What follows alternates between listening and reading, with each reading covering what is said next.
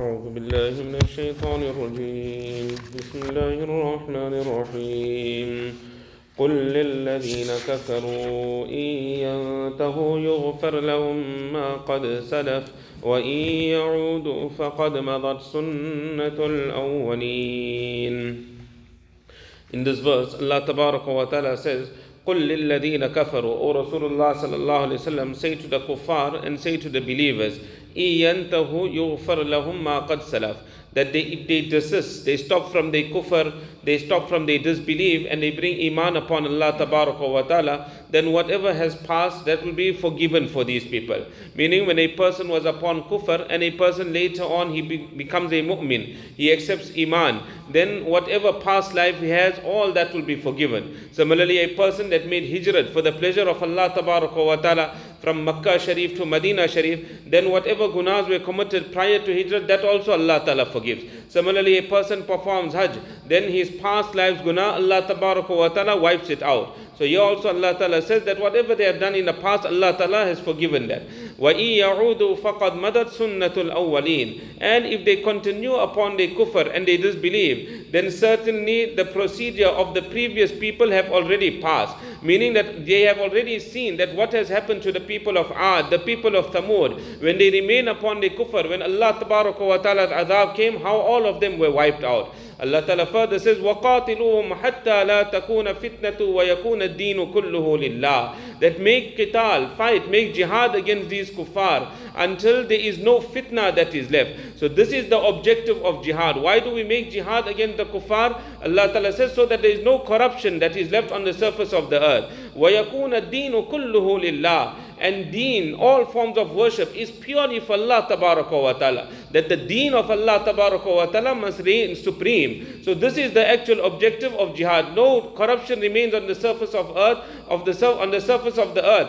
And all forms of worship are only and purely for Allah Tabaraka wa Ta'ala. فَإِنِ انْتَهَوْا فَإِنَّ اللَّهَ بِمَا يَعْمَلُونَ بَصِيرٌ. If they refrain, they stay away from their kufr and they disbelieve, then verily Allah Tabaraka wa Ta'ala is watching whatever they do. وَإِن تَوَلَّوْا فَاعْلَمُوا أَنَّ اللَّهَ مَوْلَاكُمْ. And if these kuffar, they turn away from the deen of Allah Tabaraka wa Ta'ala, then know that verily Allah Tabaraka wa Ta'ala is your protecting friend. نِعْمَ الْمَوْلَى وَنِعْمَ النَّصِيرُ. What an excellent protecting friend Allah Ta'ala is, and what an excellent helper Allah Ta'ala is. Further, Allah Ta'ala mentions, وَعْلَمُوا أَنَّمَا غَنِمْتُم مِّن شَيْءٍ فَأَنَّ لِلَّهِ خُمُسَهُ وَلِلرَّسُولِ. That know that verily the spoils of war which you have acquired, then verily for Allah Tabaraka wa Ta'ala is 1/5 of it. وَلِلرَّسُولِ, and for the Rasul. Meaning Allah Tabaraka wa Ta'ala will stipulate this 1/5, where must it be spent? So 1/5 is for Allah and His Rasul sallallahu alayhi wa sallam.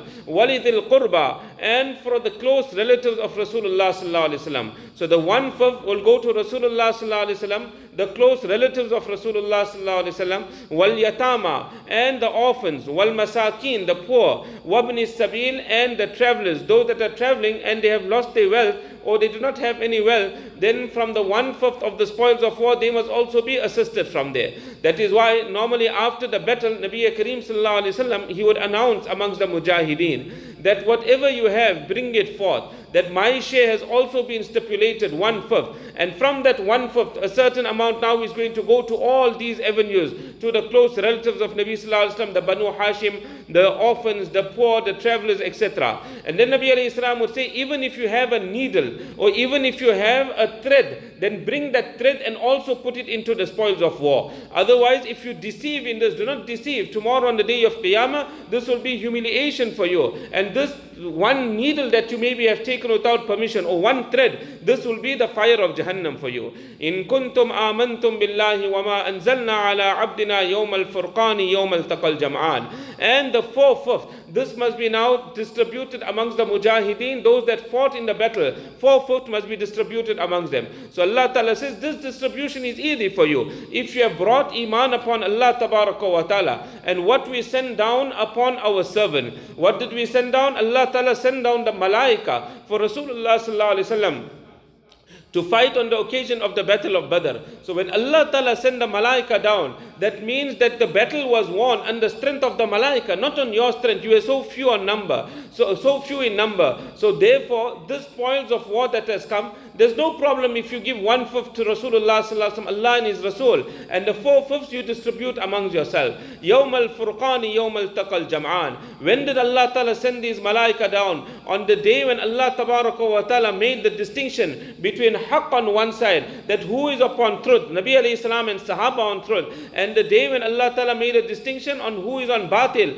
that is the kuffar of Makkah al-Mukarramah. Yawm al-Taqal Jam'an. This was the day when the two armies clashed. Wallahu ala kulli shay'in qadir. Allah Ta'ala has full power over everything. That Sahaba were so few in number, only 313 ill-equipped Sahaba. On the other side, we got 1,000 kuffar that are fully equipped. But what is the qudrat and power of Allah? That Allah gave victory to the mu'mineen, and the kuffar, they were losers and humiliated. We'll continue from here, inshallah.